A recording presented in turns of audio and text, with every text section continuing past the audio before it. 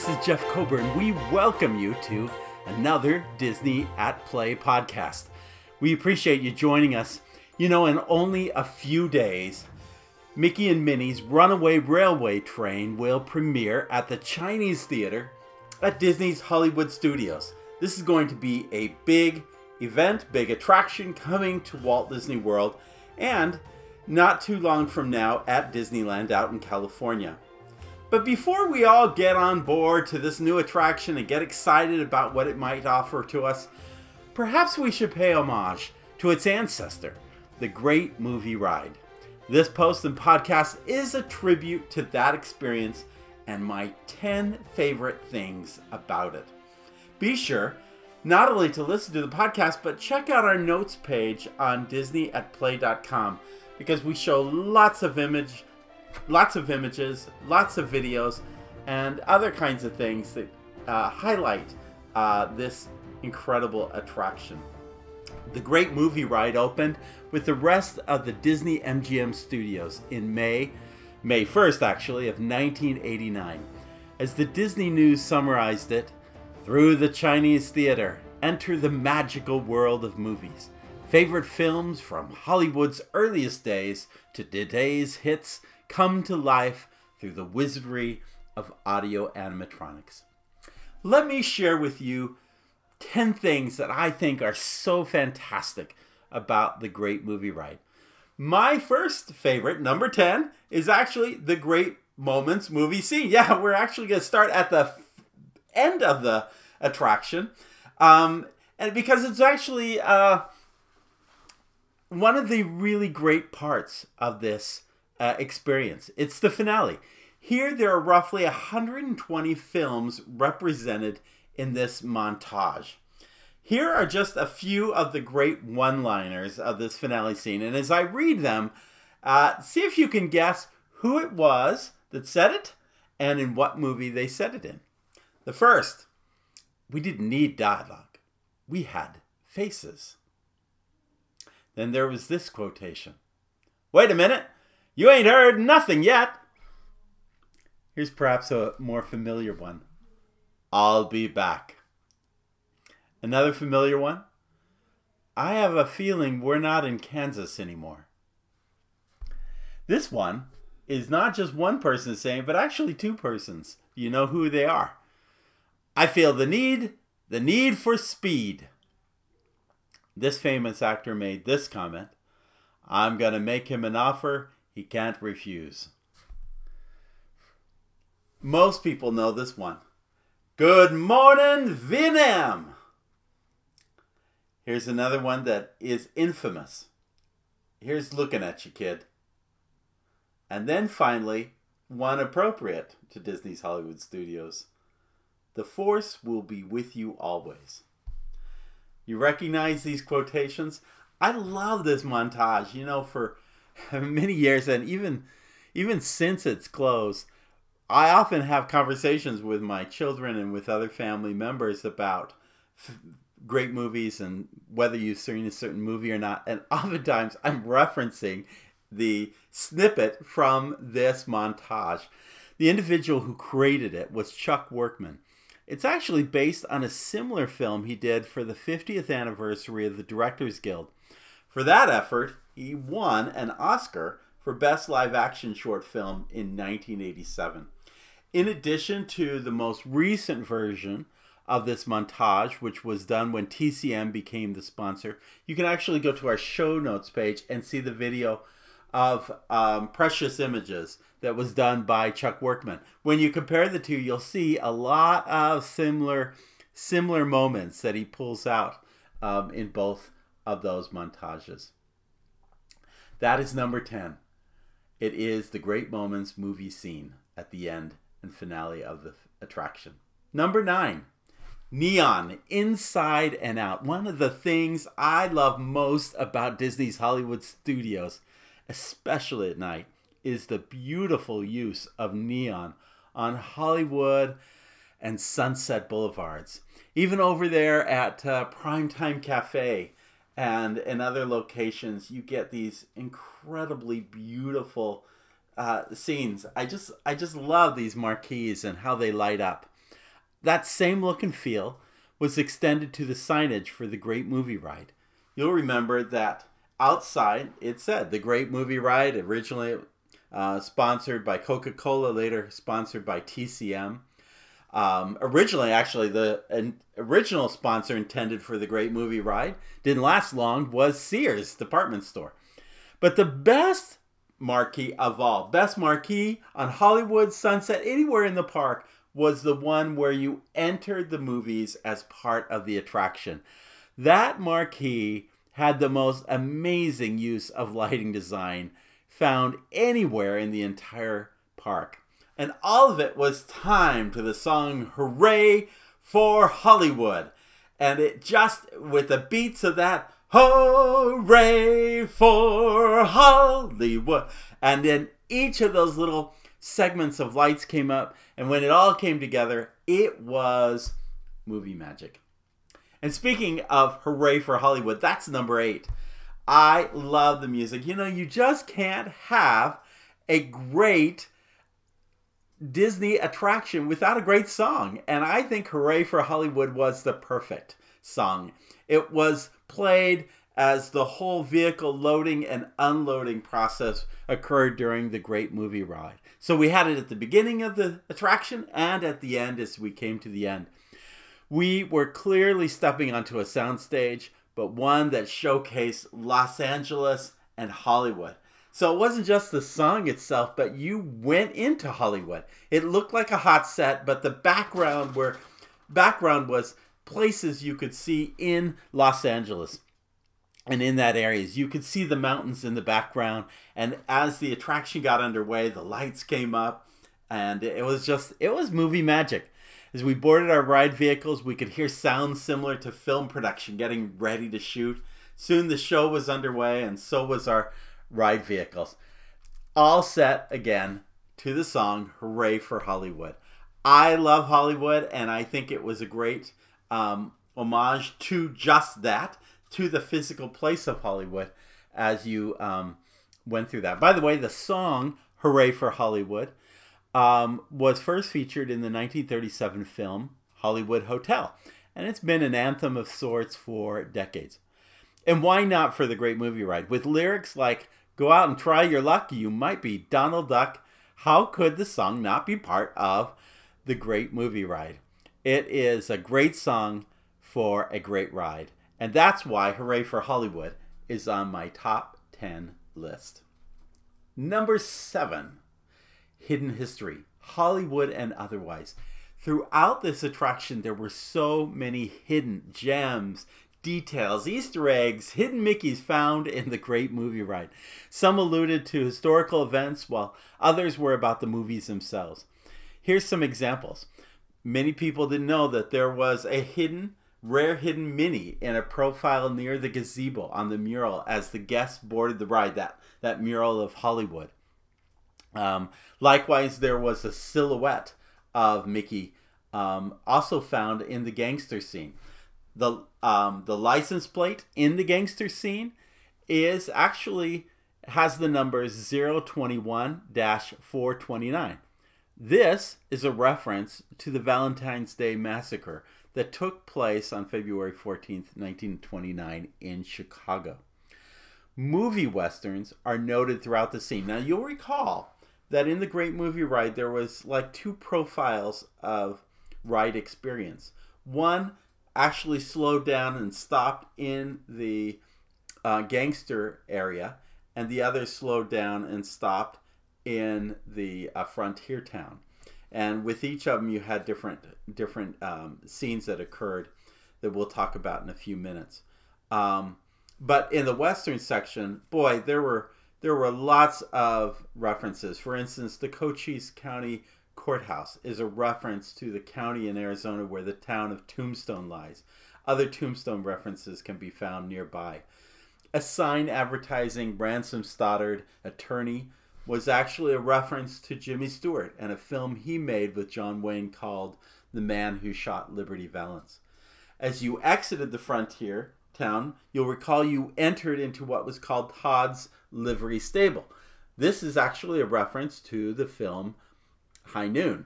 As you move from that barn scene, you came into the scene of Alien.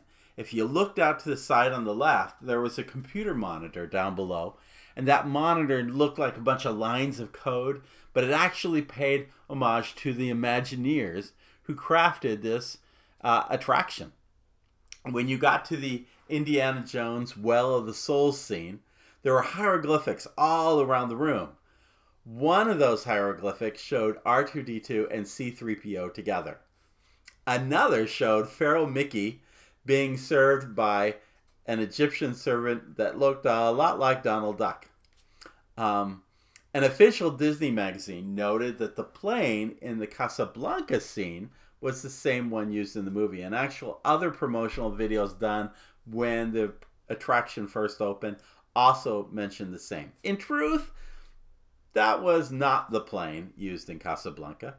But what was true is that the other half of that plane was used in the Jungle Cruise and was the brunt for many a skipper joke that was told, or that still is told today in the Jungle Cruise.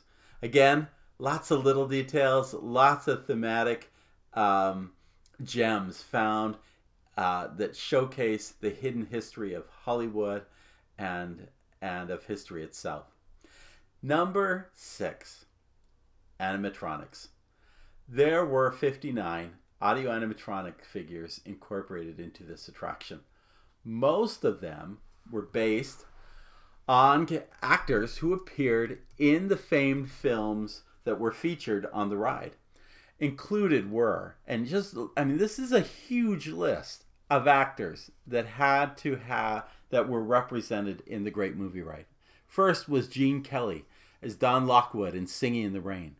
Next came Julie Andrews as Mary and Dick Van Dyke as Bert in the film Mary Poppins.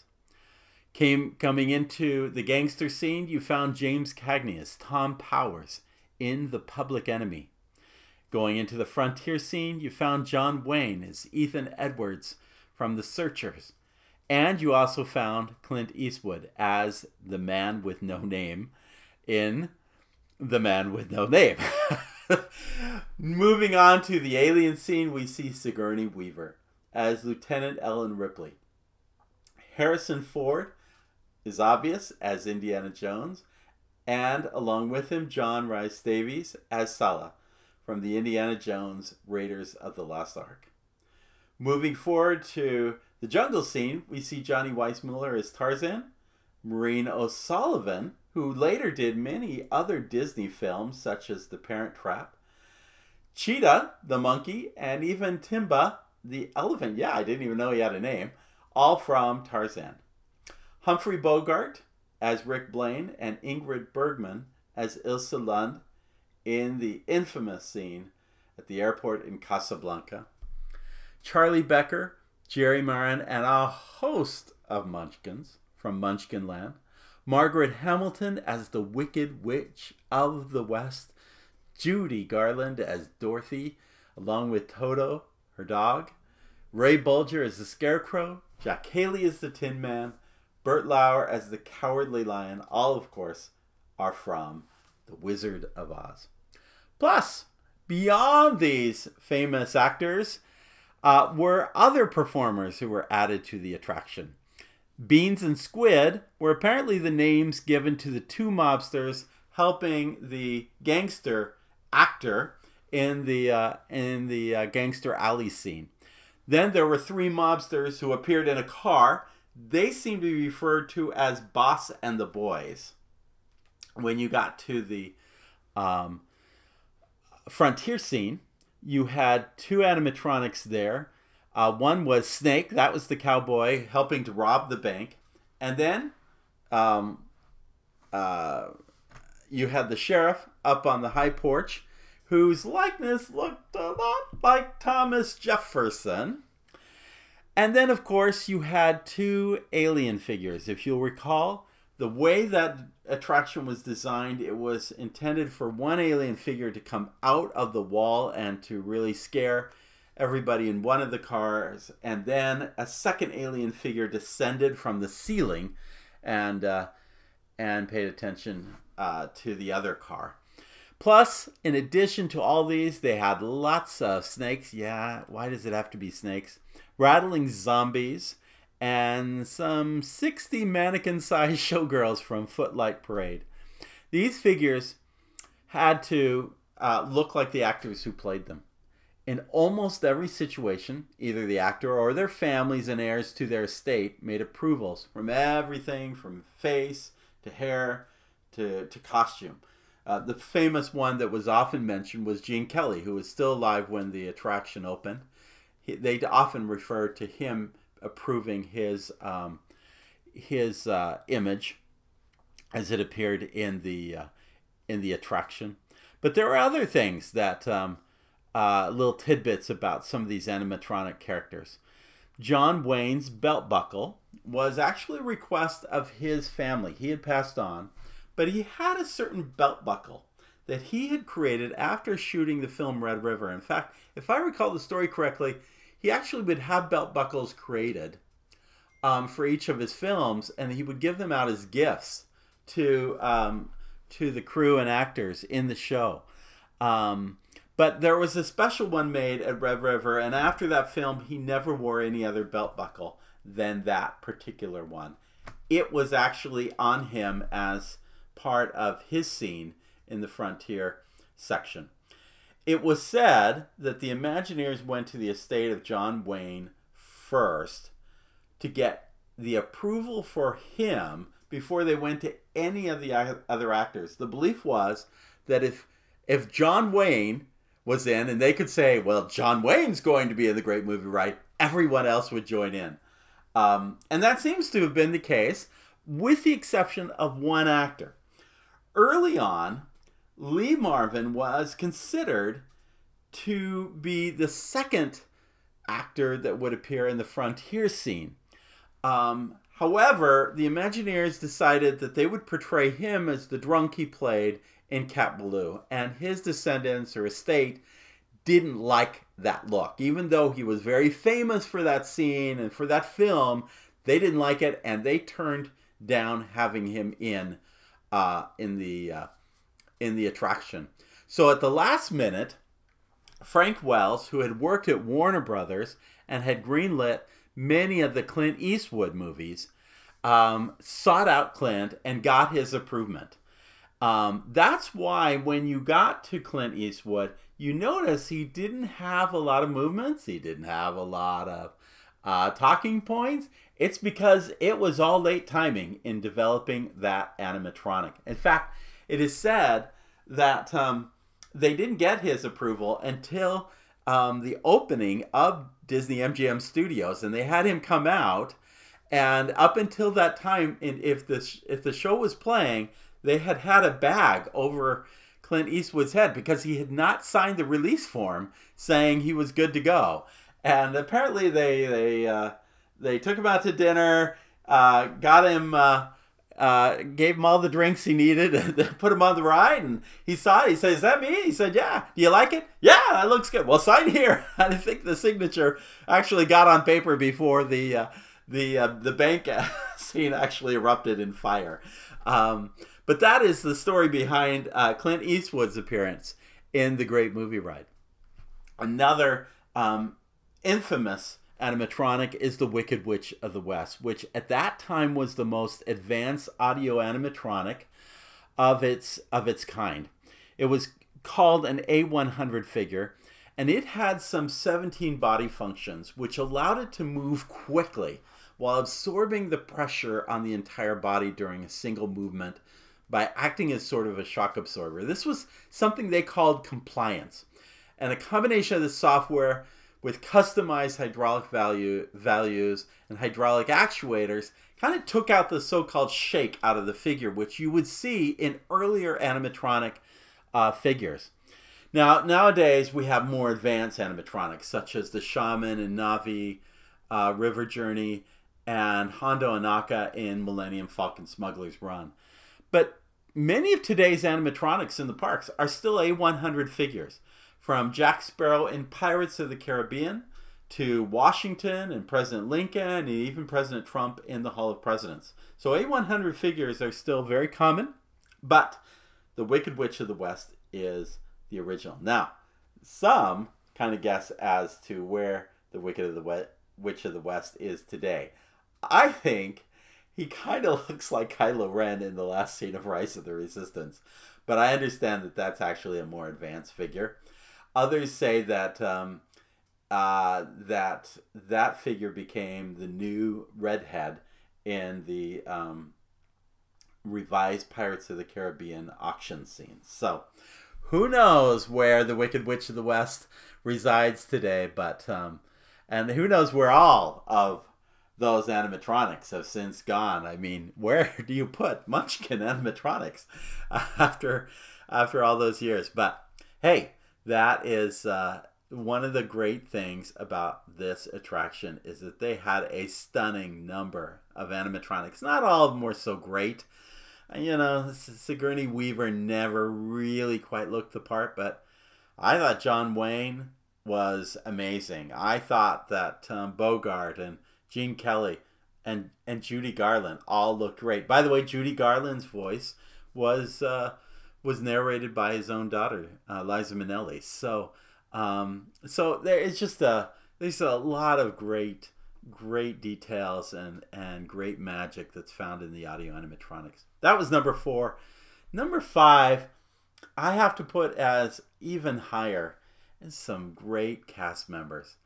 The cast members were truly part of the show. Now, it's not to say that they haven't played a significant role as Jungle Cruise skippers or in other places in the parks, but boy, here they had a lot of lines to memorize. Even after the TCM revision came in 2015, they still had to kind of spiel back and forth against Robert Osborne, who provided some of the spiel. And besides queuing and boarding and unloading the guests, they were the hosts of the Great Movie Ride. In addition, many of them played the role of the gangster or the robber as well. And these actors did a fantastic job of making fantasy and reality come together. To move from scene to scene, you had to not be afraid of heights because they actually had to go up on top of these high catwalks to go across the attraction to get to the scene where they would reappear. Actually, in that case, it was actually not the cowboy or the gangster, but it was actually the original hosts of the Great Movie Ride, who would have to go up against these catwalks. Well, actually, the others had to come back around to go back to their position and redo the scenes. So anyway, they're all deserving of applause. And one of the interesting things that I experienced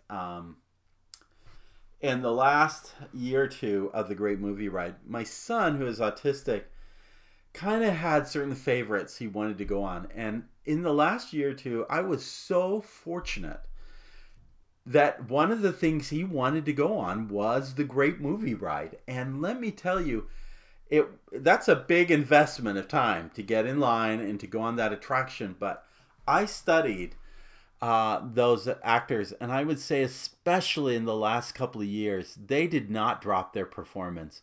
They did a superb job.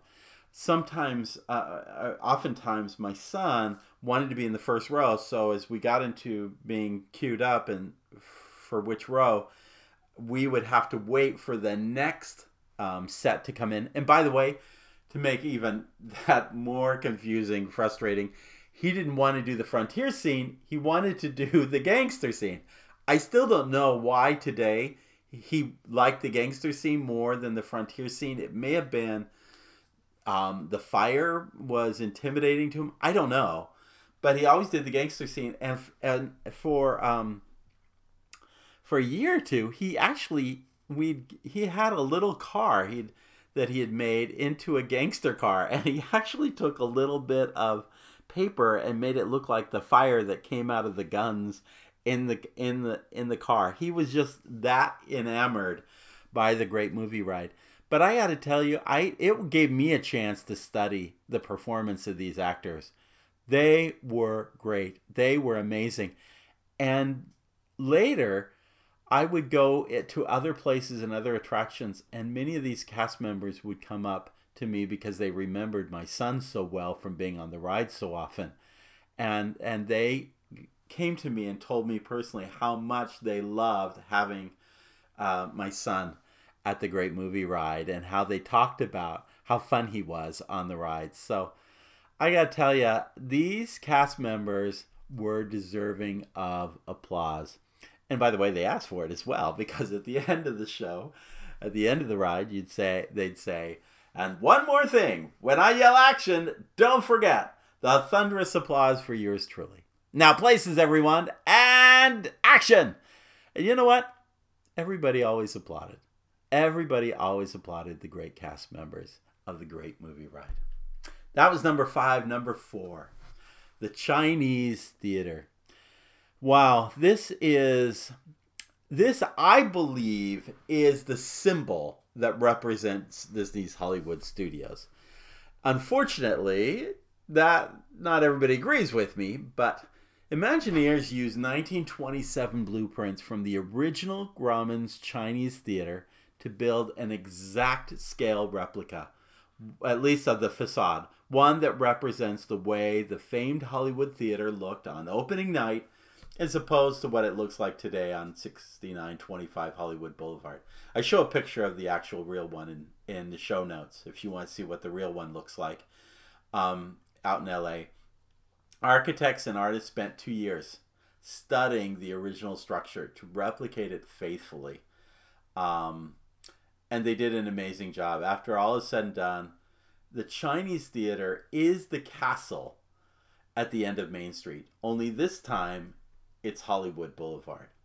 The distance from the front of the park, by the way, from the turnstiles of the park to the doorway of the Chinese Theater, is actually the same distance as the train station to Sleeping Beauty Castle at Disneyland. They use that as the configuration for how long the street should be, how long the central hub in front of the theater should be, and then where the theater should actually lie. The roof weighed 22 tons and was built separate of the structure, along with the ornamentation on top, and then was hoisted in place. The Chinese food dogs, the 2 Chinese food dogs at the entrance, were replicated precisely and faithfully by artists out in China and then brought back to Florida. Within the lobby of the theater was an ever-evolving... First of all, the beauty of the theater itself, the lobby of the theater, with its decor meticulously put in place, that alone was stunningly beautiful. Added to that, they had an ever-evolving showcase of props, costumes, and other memorabilia associated with a number of great movies. For many years, you'd see Mary Poppins' carousel horse that she used in Jolly Holiday. So was the whole chessboard from the Millennium Falcon. I'm showing you a couple of things. Dresses and outfits from Who Framed Roger Rabbit, and from other non-Disney films were often used. And I just love... Here is the really great news. We haven't lost the Chinese Theater. It's still there. It's still a beacon. I still think it is to Disney's Hollywood Studios what Sleeping Beauty Castle is to Disneyland. It is that important. And that's why I put it as number 4. Number 3. Mary Poppins. Long overdue, even before the Great Movie Ride opened, was the need for a Mary Poppins attraction. Mary Poppins is Walt Disney's quintessential cinematic masterpiece. And this was the first time any serious attempt was made at even acknowledging the film in a theme park attraction. So, it's a particular loss now that it is gone.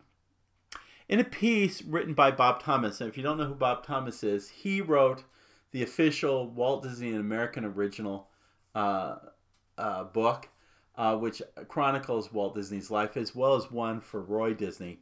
And so he has intimately known the Walt Disney Company, and he's well known as an author in Hollywood.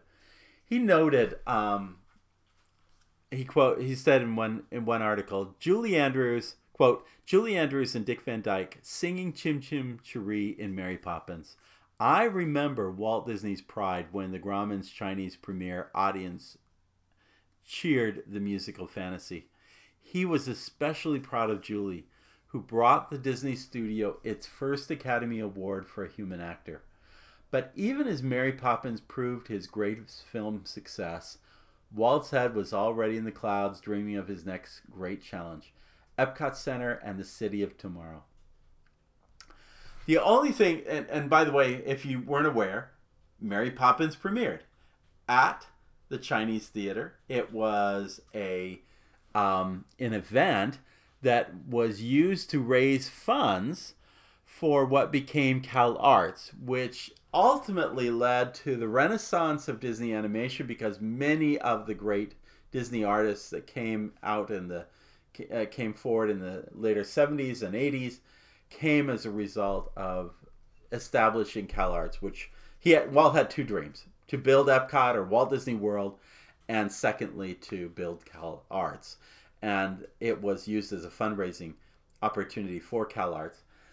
But all that said and done, the only thing that's giving me solace to the tragedy that Mary Poppins and the entire Great Movie Ride is no longer in place is that Disney has some plans for an attraction at Epcot in the UK Pavilion. And I'm thrilled for this. Now, what I understand, I'll just share some secrets. It may be that it dates this because it may change. But the last thing I had heard is that this is a ride attraction. It's not just a meet and greet as they replicate Cherry Tree Lane in the back half of the UK Pavilion at Epcot. What I understand it to be is a unique ride vehicle or attraction unlike any other. Someone has said, and I apologize, I don't have the source, someone has said that maybe you board a carousel and that carousel lifts up and takes flight. And I think that just might be the case with maybe projection or animatronic elements around it. That may be what's happening, but I do know that it is a unique ride system that is coming to this. I'm hoping that continues to be the case. I have great energy and great hope for Mary Poppins attraction. I do miss it in the Great Movie Ride, and I do look forward to it as Epcot's advances in its attractions being built there. Number 2, the Wizard of Oz scene. Somewhere Over the Rainbow came to life in this fully developed set that housed the Munchkins. A yellow brick road led you past Dorothy's home, where it had landed on the Wicked Witch of the East, whose feet could be seen extending from the porch. Munchkins all erupted in joy, singing Ding Dong, the Witch's Dad, as both sets of ride vehicles came into the middle of the scene. Suddenly, the Wicked Witch of the West appears, making threats. We ask how to get out of here, and the Munchkins join in singing Follow the Yellow Brick Road. And then from there, we pass by Dorothy, the Scarecrow, the Tin Man, and Lion, along with Toto, as they head toward the Emerald City themselves. This is a fantastic scene, and I am so sad to see this go. It wasn't a Disney scene, although MGM, after the success of Mary Poppins, greenlit this film because they saw from the success of Snow White that there was a family audience, that they loved color. This was a perfect show. If you remember the film, it begins in black and white and then it goes to color. By the way, the original design for the Great Movie Ride was to have the tornado scene take place before you arrived in the Land of Oz, but budget-wise and additional royalties were required to do those scenes, and so that was transformed into the Fantasia scene, which I think is actually an important thing to have that homage to Mickey. Ironically, now it's going to be the entire building will be dedicated to him, but that's all good. Bob Thomas, by the way, also wrote about this infamous film, quote, And now for a trip down the yellow brick road. Funny thing about The Wizard of Oz, it is probably the most played and best loved movie on television, yet it was a financial flop when first released in theaters. So were Citizen Kane, Fantasia, Bambi, and some other film classics. End of quote. When he says best loved movie on television, that separates some of us because those of us who are baby boomers grew up every year watching The Wizard of Oz on TV, and that's how we came to know it. Obviously, that annual showing is best found on Netflix and other places, or just simply to rent the video. But The Wizard of Oz is a timeless classic, and that's why I had to put it as number 2, because of its grandness in the Great Movie Ride, its detail, its theming, its music, its yellow bricks. It was just a phenomenal part of the Great Movie Ride. Now I come to number 1. The number 1 thing that is the greatest thing about the Great Movie Ride is that it gave birth to Disney's Hollywood Studios. Originally created under the title Great Moments at the Movies, this attraction concept was not meant for Disney MGM Studios, but rather for Epcot Center. This would have been placed as an addition to Journey into Imagination, filling in the space between that pavilion and the Land Pavilion. With Kodak sponsoring Imagination, and Kodak being so much a part of filmmaking, it made them a very viable sponsor for building out this attraction. The concept was so good and too big for this location that it ultimately became a park in and of itself. Let me read from Michael Eisner's Work in Progress. He talks about challenges at Walt Disney World and the need to find a strong theme for a third park. He goes, quote, "No single venue had a greater potential to extend the number of days that visitors stayed in our hotels and restaurants and shops. The idea for a movie pavilion at Epcot had come up during our first Saturday visit to Imagineering. But the more we talked about the attraction, the more we recognized that it had the potential to become a separate, gated park. Over the coming months, Imagineering worked hard on developing the concept. Under the direction of Bob Weiss, who had joined Disney right out of college, Imagineers developed a series of attractions beginning with the one that had sparked the park in the first place, the Great Movie Ride, which covered the history of the movies. They also then went on to design other attractions that became part of the opening day, which included the Indiana Jones stunt show, which actually opened a few weeks after opening because the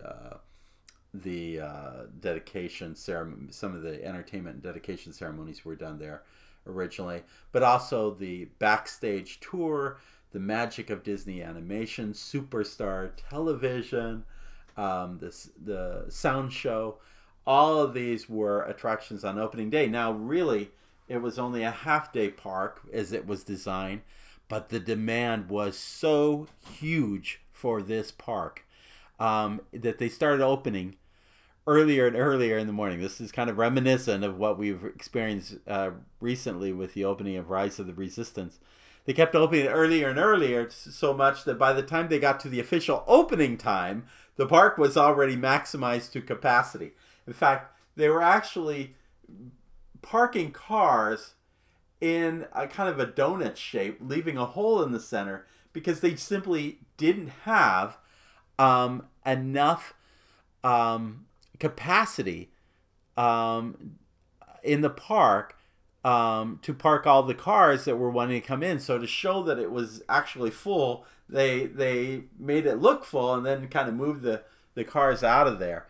At any rate, it was so quintessential. The Great Movie Ride is the reason why we have Disney's Hollywood Studios today. Frank Wells made this comment. He felt the concept was so good that he made this note, quote, "Kleenex is going to double its business on that ride. It is so nostalgic, so warm, and when you get to the Casablanca scene, I mean, no one is going to hold back."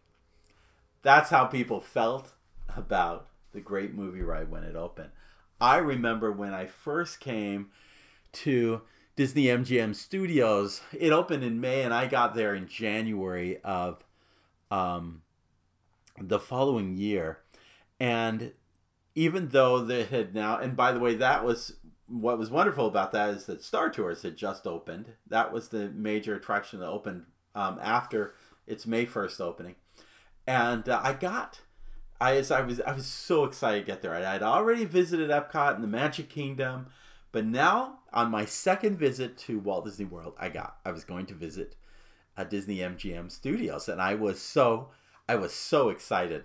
And as I arrived down, and I had a rental car, as I was moving down World Drive, there were signs saying, "Disney MGM Studios closed. Please move on to Epcot." And I ended up having to go to Epcot, and which was okay because I got to see the Wonders of Life, which had also just opened up. But I was like, when do I get to go to the Disney MGM Studios? I want to see that. Well, that was about 1 o'clock when I was turned away. I came back around 3:30, 4 o'clock. The rains had come that afternoon, and it sent a lot of people away. And I remember walking in fact, the rains had actually turned on many of the neon lights along Hollywood Boulevard. And it just looked magical with the puddles of rain there. And I instinctively kind of turned toward the right past the big Disney MGM Studios arch with Leo the Lion on the archway there, as well as Mickey, and went toward the backstage tour. But the lines were still phenomenally long with that attraction that I ended up coming back out, and my first attraction was the Great Movie Ride. And it was a wow experience. I so remember that. It was a wow experience. So much within that 90,000 square foot space. It was so amazing. Well, as they say in showbiz, that's a wrap. The Great Movie Ride closed in 2017 to make way for Mickey and Minnie's Runaway Railway. Labeled as the first major Mickey-themed ride through attraction at Walt Disney World, Mickey and Minnie's Runaway Railway will put guests into kind of a wacky and unpredictable world where a Mickey Mouse cartoon short will come to life. When they get there, rather than boarding these tram cars, they'll be going alongside. They'll see Mickey and Minnie who are preparing for a picnic. They'll drive alongside Goofy's train, and they'll board that train with Goofy as the engineer, and that will create a new, zany, out-of-control adventure. I have to admit, I'm excited for this new attraction, and I'm thrilled that it celebrates Mickey and Minnie Mouse. That said, I wish they had found another space. There's still other space at the studios. I wish they had found another space to put that there. They could have done a whole themed land around Mickey and Minnie, because we really don't have a Toontown area like Disneyland does. You know, for I think what could have been 10 million or so, maybe a little bit north of that, I think they could have changed out a couple of those scenes. Alien, I felt, needed to go. You could have put in something with Star Wars there that could have taken the legacy of Star Wars, the scenes that involved Luke Skywalker and Darth Vader, which people say are missing from Galaxy's Edge. I think a few things like that could have done a great job to have made that attraction still work and still be timeless today. But the decision was made, and it's not there anymore. And it's moved on, and now it's history. That said, I wanted to make sure we celebrated it today. If you like the heritage and history of this movie theme park, Disney's Hollywood Studios, then my book, Disney's Hollywood Studios, From Showbiz to Your Biz, is something to check out.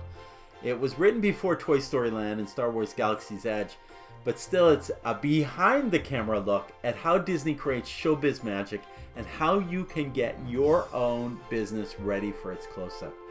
Included are over 40 chapters of park history, Disney trivia, and best in business practices. So go to Amazon, make sure you check out Disney's Hollywood Studios, from showbiz to your biz. We appreciate you joining us for this Disney at Play podcast. We love Disney and we think you're a fan of Disney, so please subscribe, please join us, please. If you like what you see here, both in our podcasts and our posts and so forth, let others know. Subscribe, send out a positive rating and maybe some positive remarks on our sites. We just really appreciate all the support you can in helping share what we are trying to do to create the best in Disney, whether it's at play or at work. And in summary, going back to the great ride attraction at Tokyo Disney Sea, Sinbad's Storybook Voyage, remember, as you go throughout your day, as you go throughout your life, always follow the compass of your heart. We'll see you at the studios. Have a great day.